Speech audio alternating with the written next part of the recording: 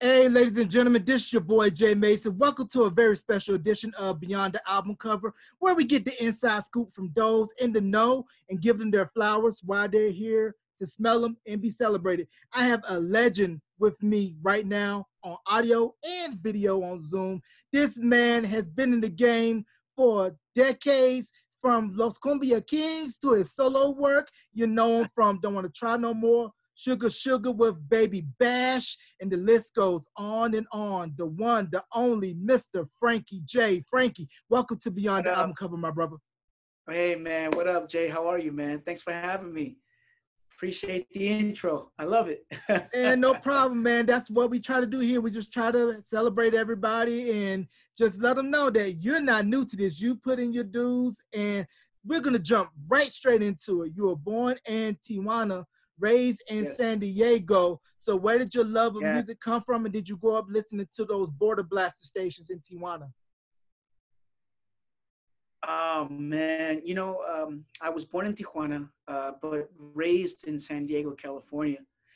I only lived in Tijuana for about maybe 4 years, and moved to San Diego at such a young age. So, all my grade school, all my years of school were basically in California, in San Diego. So I grew up with the household, music, and it was all genres. It was all kinds of music. I mean, you name it, from like, Spanish to English, from soul to mariachi, and I was very fortunate, man, to so all those juices of music, and create what you see now. The product that you see now. I was very fortunate because my mom, my dad, they loved a lot of the traditional Mexican music, and of course my older brother, loved R&B, loved hip hop, loved the freestyle music, and it was like a big old salad bowl of nothing but different melodies and sounds at our household. So it was definitely a treat, for me to be around all of that and be inspired by it as a kid. So, thanks to my folks, and, my brother, who helped me a lot when I was a kid. Right. So it was a big mix of different musical sounds in the household. So growing up, listening to the traditional Mexican music and then hearing the emergence of hip hop and R&B and freestyle, how did that shape you going forward as an artist, hearing those eclectic sounds at home? Well, I think for the most part, just the difference in between those genres was just, it was a big difference, and, first of all, hearing the freestyle music with my brother, American Latino, Lamont, TKA, the Cover Girls, Expose, like all these major Latino artists that were big at the time, and huge sounding on the radio. The sound came from the streets. It was like basically salsa mixed in with the fusion, different fusions of the East Coast, and it really did give me an inspiration. I mean, it really inspired me to hear all these artists, on the radio, and I was like, wow, I could do the same thing. I want to be like them. And then hearing the hip hop sounds was like, man, it was just like incredible. Like, whoa, like hearing Run DMC, back in the days, hearing the Fat Boys, Curtis Blow. I mean, I was introduced to all these amazing artists and icons, that are now still being looked at today, and still being, the music is still inspiring the world. So it was cool to get the hip hop sounds, to get the Latin, American sound that was on the radio at the time, and I can't forget, of course, Michael and Prince, Michael Jackson, Prince, those sounds that were just very, they were just incredible, and inspiring Mhm. to me as a kid. So a lot of good music. Yeah, definitely a lot of dope stuff. You know, you mentioned TK, Cover Girls, Sweet Sensation, Stevie B, all of the great freestyle artists that were coming out of New York and Miami. Now, before you hooked up with Cumbia Kings, did you get your start cutting into the talent show circuit in middle school, high school, and just serenading the young ladies?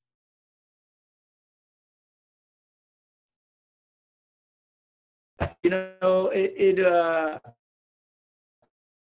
it was, you know, when I was in school, when I was in high school, actually in junior high, at the age of 14 years old, I was already singing. I was listening to a lot of the R&B stuff. I was on the radio, listening to, like, you know, Shy, High Five, Escape, you know, all those sounds, man. It was just a lot of sounds that we were, you know, as me as a kid, I was so used to hearing on the radio. And so I was being inspired by all these artists. And I was asked to do a talent show in junior high, but I was too scared.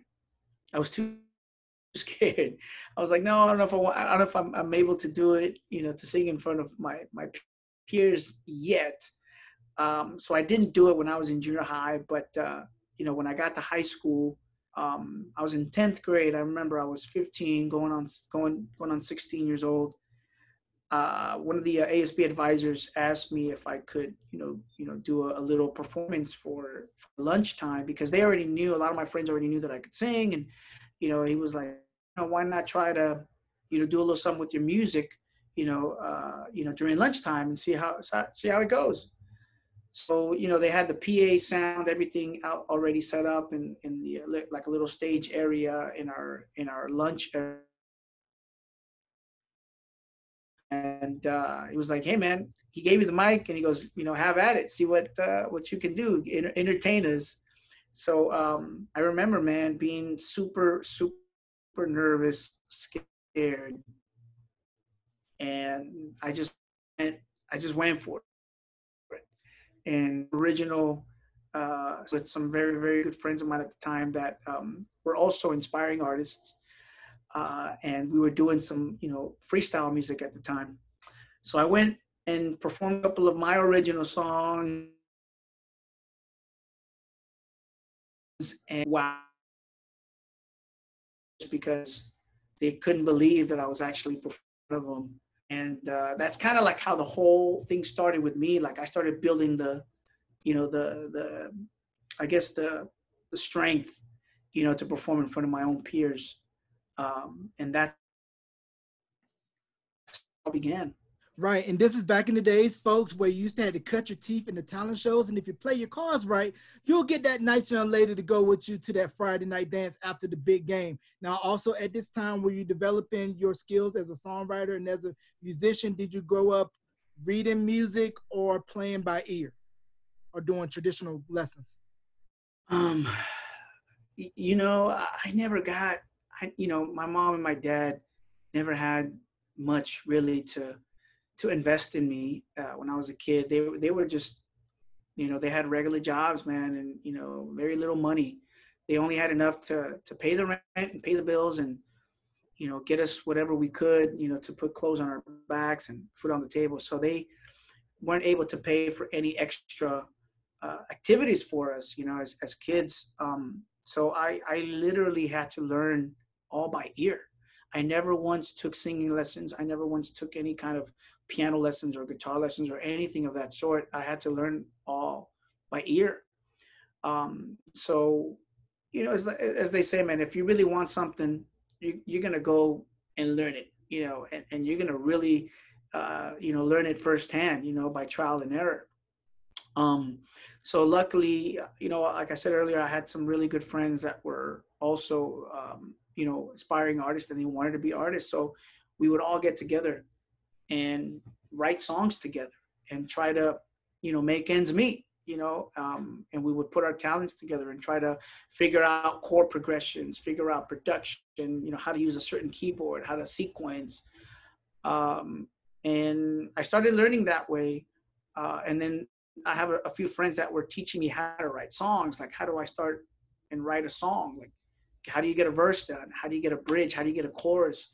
So we were all learning all these things, firsthand. Like nobody, we didn't have a teacher to teach us exactly how to arrange a song or anything like that. We literally there was no YouTube back then. There was no crazy internet that was helping us with tutorials like there is now. So we basically had to learn it all on our own.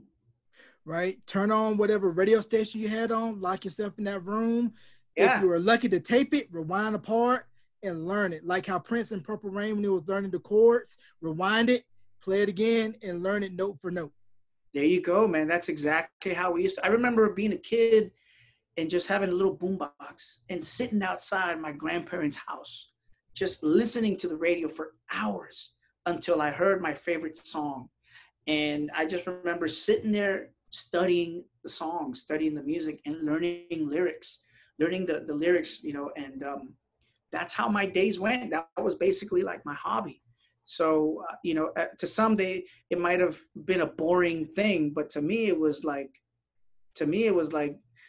just getting information and saving it right here and here in the heart, because that's what gave me the energy and the strength to do what I'm doing today. But, just reading, and listening to all these like melodies and lyrics and stuff like that, all these songs, these great songs that were playing back then. So that was basically my school.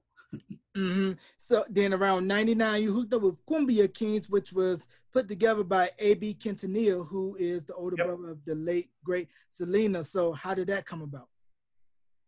Well, I think after high school, a friend of mine asked me to go to Texas for the first time. This is the first time that I'd actually ever decided to travel outside of California. I was about 18, about to turn 19 years old. And my friend was going to go to Austin, Texas to go meet her boyfriend's family. So she asked me to go with her and her boyfriend to help them drive by herself. So she was like, "Can you come with us and help us?" And it's like, "Yeah, sure. I got nothing else to do." I was young, so young. I didn't have any kind of crazy responsibility. So my mom, and my dad at the time, I was still living under their roof. They allowed me to go, and so I went. And it was definitely a field trip for me. It was an adventure. So when I went to Texas for the first time, it was a different experience, and I was able to meet a lot of people, from the music business, because my friend that was, traveling with her boyfriend, she was also a singer, and, she loved music. So she was all about it, and, went to Texas, and we stayed there for about maybe a week and a half, I think it was. And just by those little, by the little time that I was there, I got to meet a few people. One of those people was, one of the main guys from the club scene out there in Austin. So it was funny because he knew a lot of other connections and people from radio, stuff like that. So when that trip was basically done, when we came back home, I had that connection. So, I was basically back in San Diego, but still, trying to do the whole thing with the music. And then one day I get a call from this person that I met. His name is John Paul Ramirez. And he was like, "Hey, it'd be awesome for you to come out here and do some music with us." And so, man, I think I ended up taking another trip to Texas, and I stayed out there with them. And right after that, man, I met more people. So what I'm trying to say is meeting so many people in connection with the music industry was what helped me get my first opportunity to be a lead singer for this group called the Cumbia Kings. Because of them, I met A.B. Quintanilla, and then A.B. was needing a singer for the Cumbia Kings. And I already knew who they were. They were an established group already. I think they had already started their whole campaign of promotion and marketing on their first album, which was Amor, Familia y Respeto. And they just needed someone to come in that spoke Spanish fluently and that could carry on, interviews with A.B. So I was the lucky one, man. I was the lucky one out of the bunch. And I was just, in a very, I was at the right place at the right time, so to speak. Right. And that what tends to happen is when one thing connects, then everything else starts to snowball. And I want to go back a minute and talk about you signed briefly with Ola Records, and that was founded Man. by Jelly Bean Benitez. I do my research, and you put out some tracks on a freestyle compilation, but the solo album was shelved. So what was that experience like at Ola, and how did that prep you for going into Cumbia Kings? The Cumbia Kings. Well, it definitely prepped me for that because it taught me a lot about, the whole thing with publishing. It taught me a lot about, first of all, even traveling, because I think when I signed as an artist to Ola Recordings, I traveled and I did I think like 3 or 4 shows with them, with the label. So, it introduced me to the business side of it, because it was the very first time that I had ever actually signed, to an actual record label, a major independent record label, and make some decent money with that at the age of 20 years old. Because I was still anything, with when it comes to the music, and so it taught me about, the business side of it. And it prepped me to, do the whole thing with the Cumbia Kings. I did release 1 song with Ola Records. It was supposed to be 1 song with the option for an album. We didn't get to the album because the label ended up going bankrupt after like a year and a half or 2 of being with them. And so, it was something that was basically like a stepping stone for me to get to, the next level. So it was a cool experience, definitely a cool experience, and finally, like, to learn a little bit about the business. Yeah, it was definitely something that helped me get to the next level. And then before hooking up with Cumbia Kings, what was it like for you hearing on the radio and seeing on videos acts such as your Barrio Boys, Bobby Ross, Avila, Menagerie that was signed by Prince Markie D out of New York, just seeing that early infusion of Latinx and saying like, hey, they're out doing it, I could do it too. Oh man, they were very inspiring to me because first of all, Barrio Boys were, basically what I wanted to do. That's how I saw myself, and their image, how they carried themselves. They were fun, a fun group of guys that were like brothers. They would get along, and I would see how that would come across on camera. Not to mention that they actually had a duet with Selena as well, and they did really, really well with that project. But most important, they were also singers that could actually sing, and they were Latinos. They were doing really good R&B sounding kind of songs in both English and Spanish. So I connected with that, and it was just inspiring to see them doing what they were doing. I was like, I want to be like them. I was a kid. I was a young kid just trying to figure it out, trying to figure everything out when it comes to the music, and how can I do what they're doing. Of course, even with Bobby, later on, years later, we became friends. We worked together on an actual project, which it never came out, but it was something that we did together, which is another story. But yeah, like, seeing them, Bobby and them was inspiring because I was like, I could relate to them, and I saw myself in them. So it filled me with happiness, it filled me with joy to see that, these guys were out there doing it big, doing some big things. Yeah, because that How We Roll album, for me, solid, great album, especially I Get Lifted, which was one of the early appearances of Fat Joe. Dope record. That's true. That was, now I'll be honest, man, that song I Get Lifted was what gave me the idea later on, years later, to create a lyric or a concept for the song Sugar Sugar, because the song I Get Lifted stuck to my head. And, the first lyrics of of Sugar Sugar, of one of my biggest hits with Bash, it says, "You got me lifted, shifted higher than the ceiling." And gifted and ceiling are both two words that are on I Get Lifted.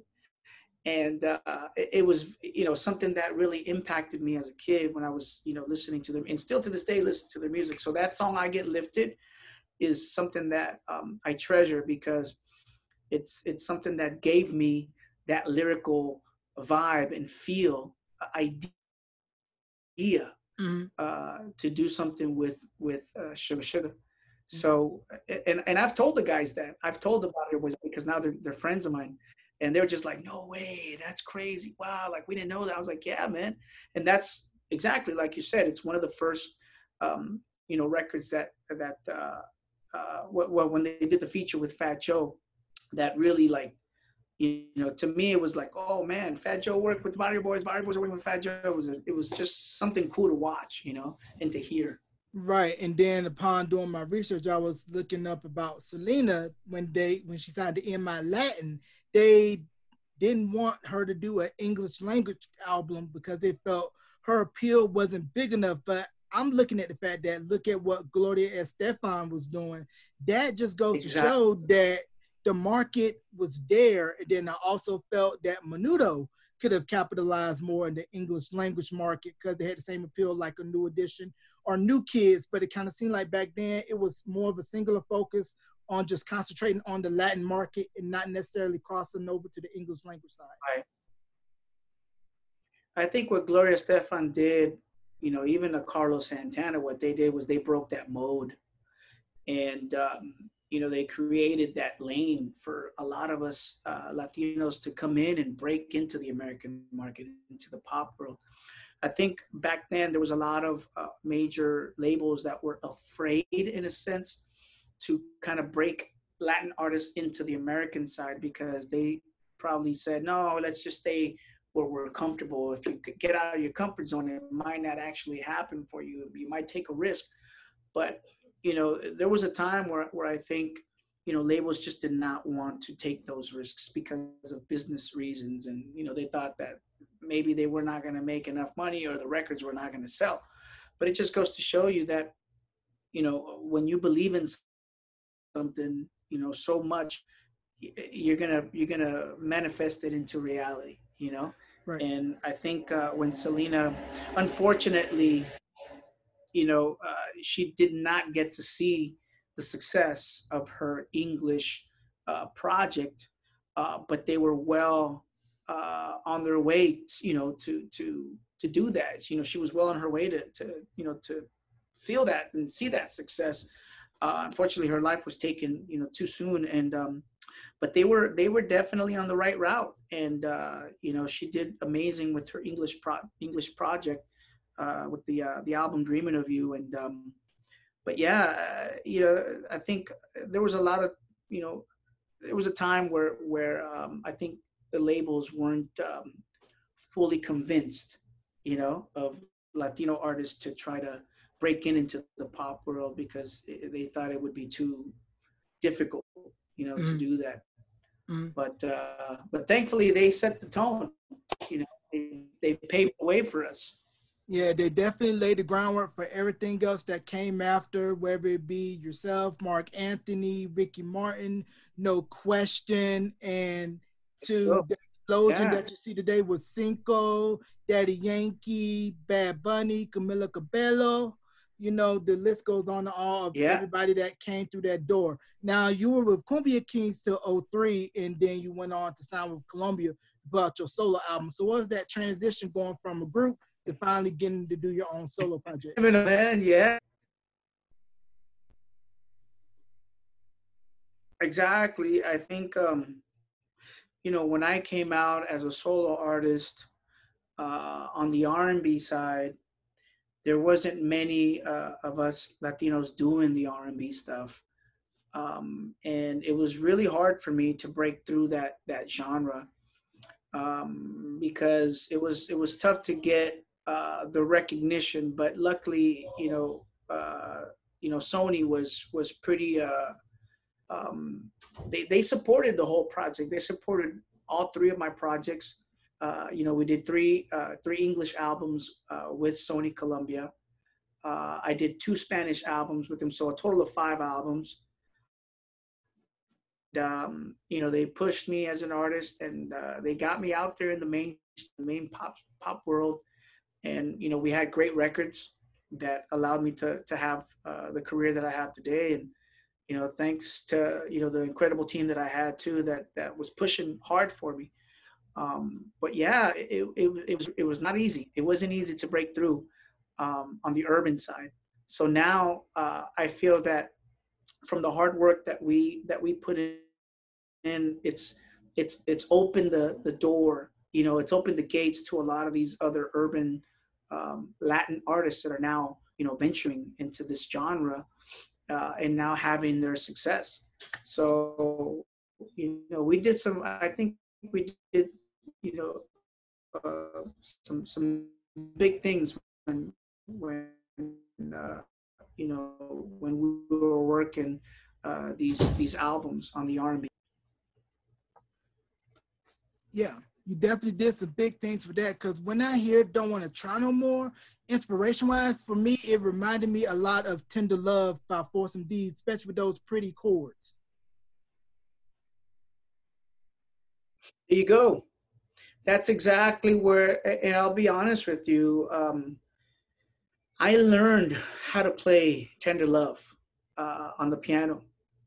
And that was the song that inspired me to write Don't Want to Try, because of the way that it sounded, the bells and the chords and stuff like that. I mean, obviously, in this day and age, man, we recycle the same chords in a lot of big songs, a lot of big records. So it's all about how you do the melodies, how you write your lyrics, and how you come across when you're writing these songs. So I thank God that those kinds of records were being done during those years in the 80s and the early 90s. I mean, they were big ballads. So for me, I've always been a big big ballad fan, a big fan of these ballads. So they've inspired me a whole lot. So yeah, Tender Love. A lot of people always said that it reminded them of Tender Love, or even what's it's Maxwell's song. I think it's called A Woman's Work. Oh yeah. Even some of the corporate. Yeah, so it was pretty cool when the song came out. A lot of people were kind of adding their similarities and stuff like that. So yeah. Right. And then you put out the sophomore album, The One, and I didn't know this until researching that Obsession was a cover. It was done by the Dominican American bachata band Aventura. And you just took it and added your spin to it, and you linked up with Baby Bash. Yeah, man. It was a record that was originally written and produced as a bachata song. It was a big bachata record for Aventura. And when we did it, when me and my brother Baby Bash did it, I kind of added the whole R&B feeling to it, and I rewrote the song, made it my own. Basically put my own vibe and feel to it. Produced by Happy Perez, same producer who produced Sugar Sugar for me and for Bash. We reconnected, and it turned into a big record for me, and it helped Aventura keep going.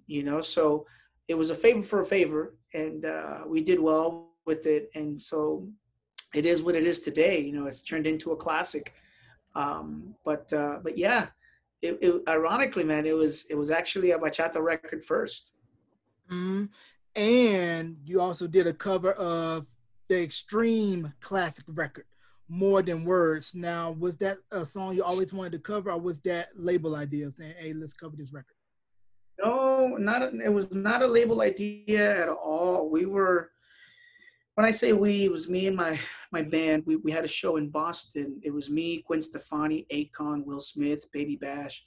I want to say there was more artists there. It was a big radio gig. We were doing a big promo run, and we were promoting, the singles from the album, The One.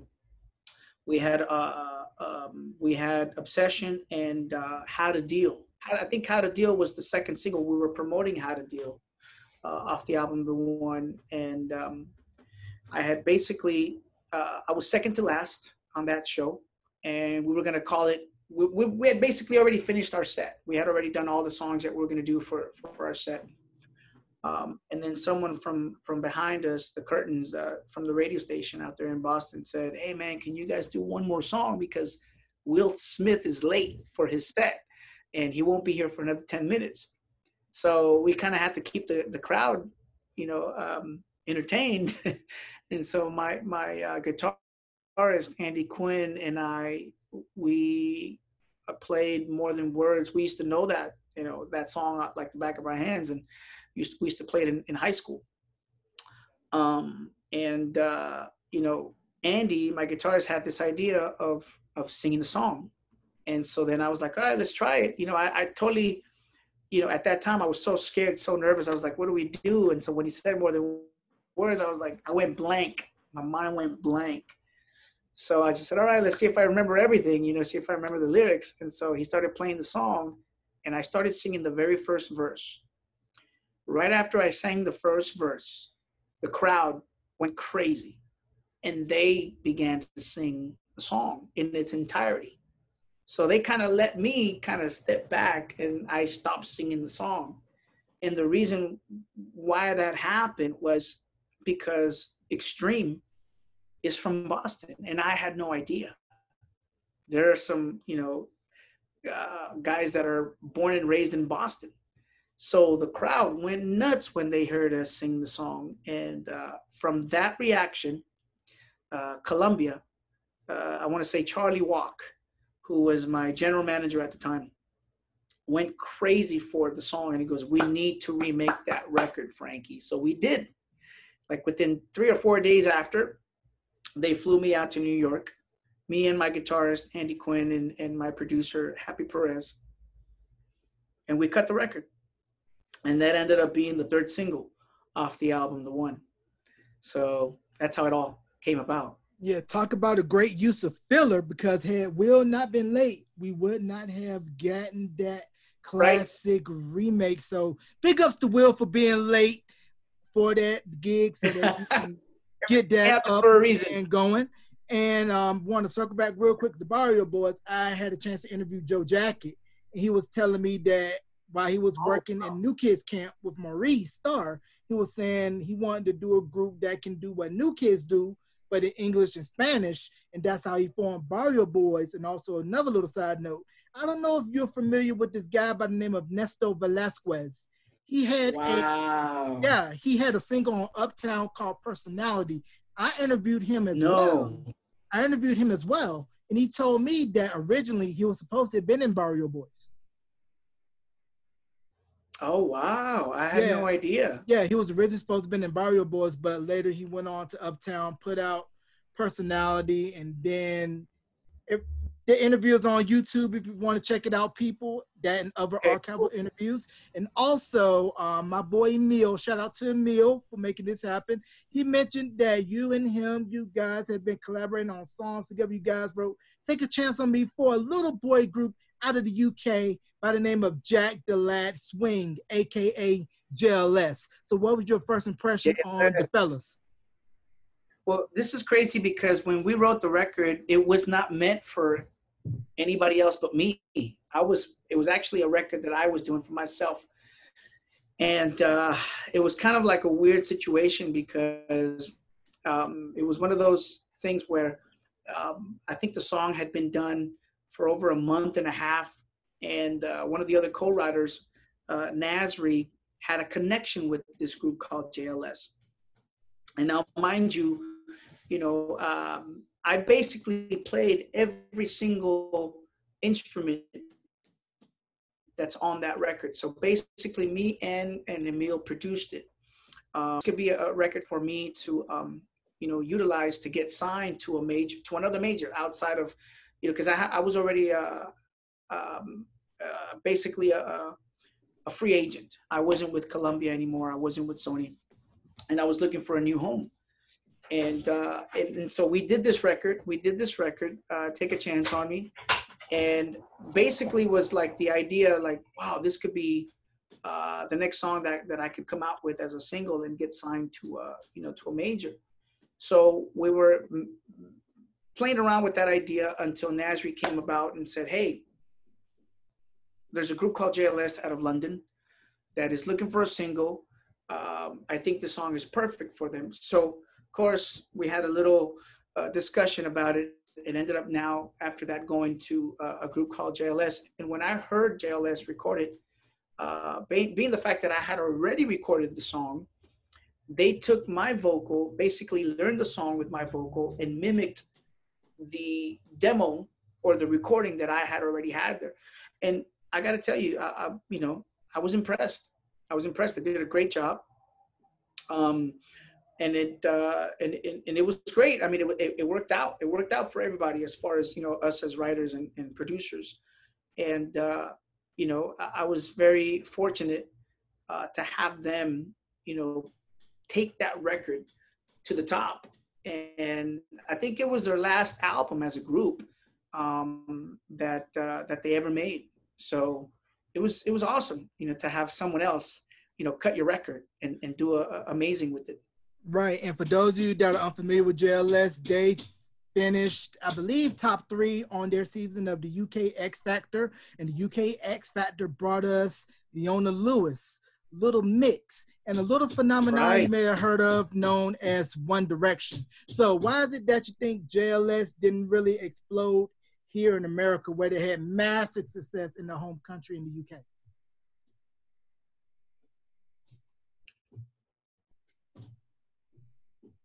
Yeah, so why do you think that's strange that group? That's when One Direction came in. Mm-hmm. So you think it was primarily? That's a good question. Yeah, it is, because I think I don't know, maybe because everything happens for a reason. I think there's certain things that work in the US, there's certain things that work out there in the UK, overseas, certain things that might be big out there but not might be crazy big out here in this side of the world. So I don't know, it's kind of a hard question to answer, but they did well. They did well for what they had. I think they released 3 albums as a group, I believe. And like you said, they still had amazing success as a group, as a boy band. So, but that's a good question. Yeah, it's just one of those things where you never know, because I did an interview recently with KG. He was the lead singer of a British boy band, Emanate, that was out in the mid-90s, and we were discussing the difference in marketing an urban act in the UK as opposed to over here, and how, like you stated, different marketing strategies. Now, on the topic of that, are there different marketing strategies when doing an English language album and then doing a Spanish language album and marketing that to the Latinx demographic? Yeah. I mean, you broke up a little bit on what was the question? All right, the question is the different marketing strategies when doing an English language album for the mainstream market as opposed to a Spanish language album. I guess, it's tough when you're balancing out both languages. It's very hard. It's not easy. It's not, when you're focusing on the English side, you got to just focus on that. And then when you're doing the Spanish, obviously you're going to focus on the Spanish, but it's kind of hard to dabble with both. So, and I've been fortunate to do both. I've been fortunate to do the Spanish market. I guess you kind of have to know both markets. For me, when I first started with the Cumbia Kings, it taught me a lot about that market, the Spanish side. And then when I went solo, I basically was more successful on the English side, on the English market. So I had both English and Spanish experiences.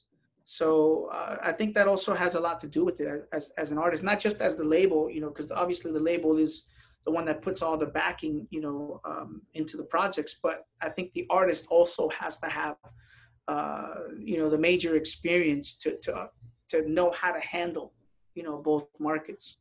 Right. So it's handy. You definitely got to know what works, because I was doing my research too and looking at Luis Fonsi. He had only did 1 English language album, and that didn't fare well, but he's been making his bread and butter doing nothing but Spanish language albums. And as we saw with Despacito, longest running #1 song in history and the biggest Spanish language single since Macarena. So it just goes to show you, hey, if you got a good product and you know what works for you, stick to it. Yeah. If it ain't broke, don't fix it. Right. And also your thoughts as a songwriter on the show Songland and how you think that it reveals the process that up and coming songwriters go through when getting a song pitched. Songland, is that the show, the TV show with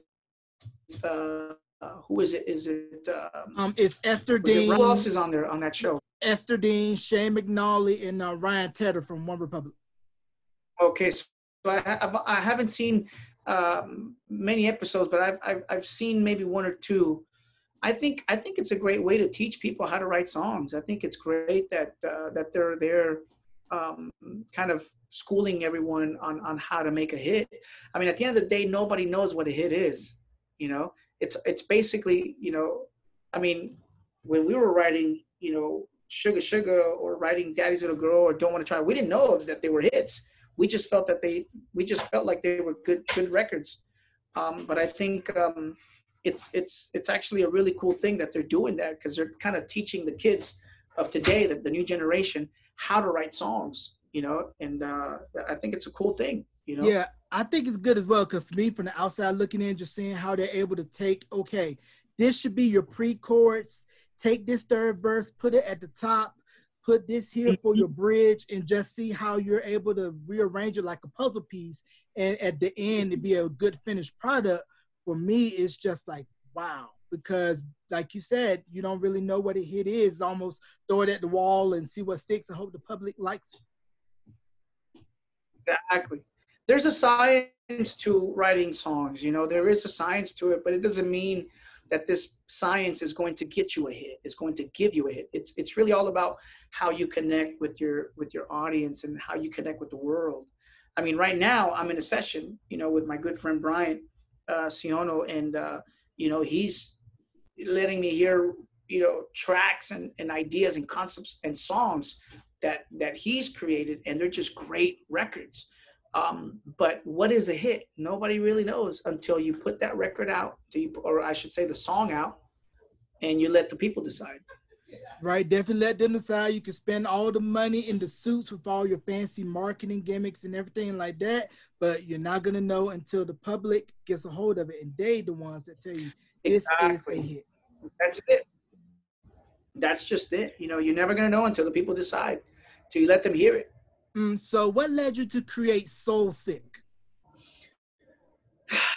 I've always been told, you know, when they say, hey man, you got soul, you can sing, you got soul. So for me, you know, when people would say that to me, I was like, man, that's pretty cool. You know, you take that to heart.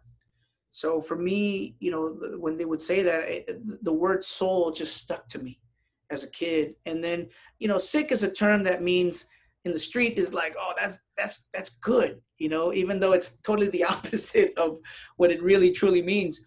But it's just a word that you know, people would use to say, man, you're great, you're good, you can sing amazing. And you know, so the word sick was something that was more like a street kind of lingo.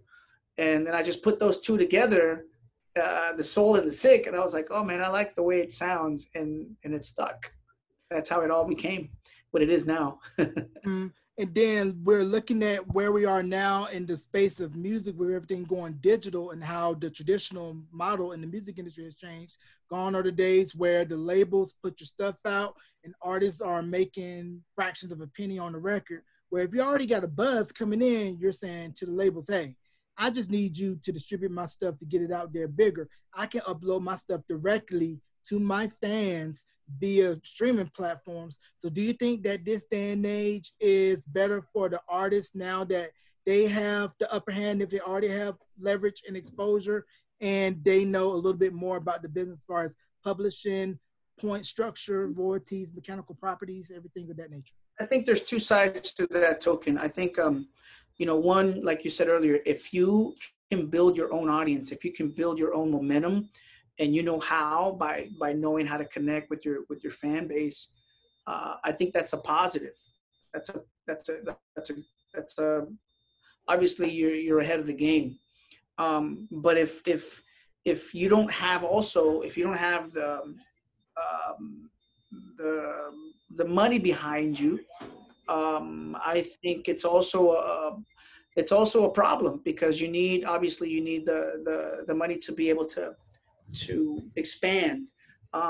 And you know you also you need people that know what they're doing. You need people that know how to market you.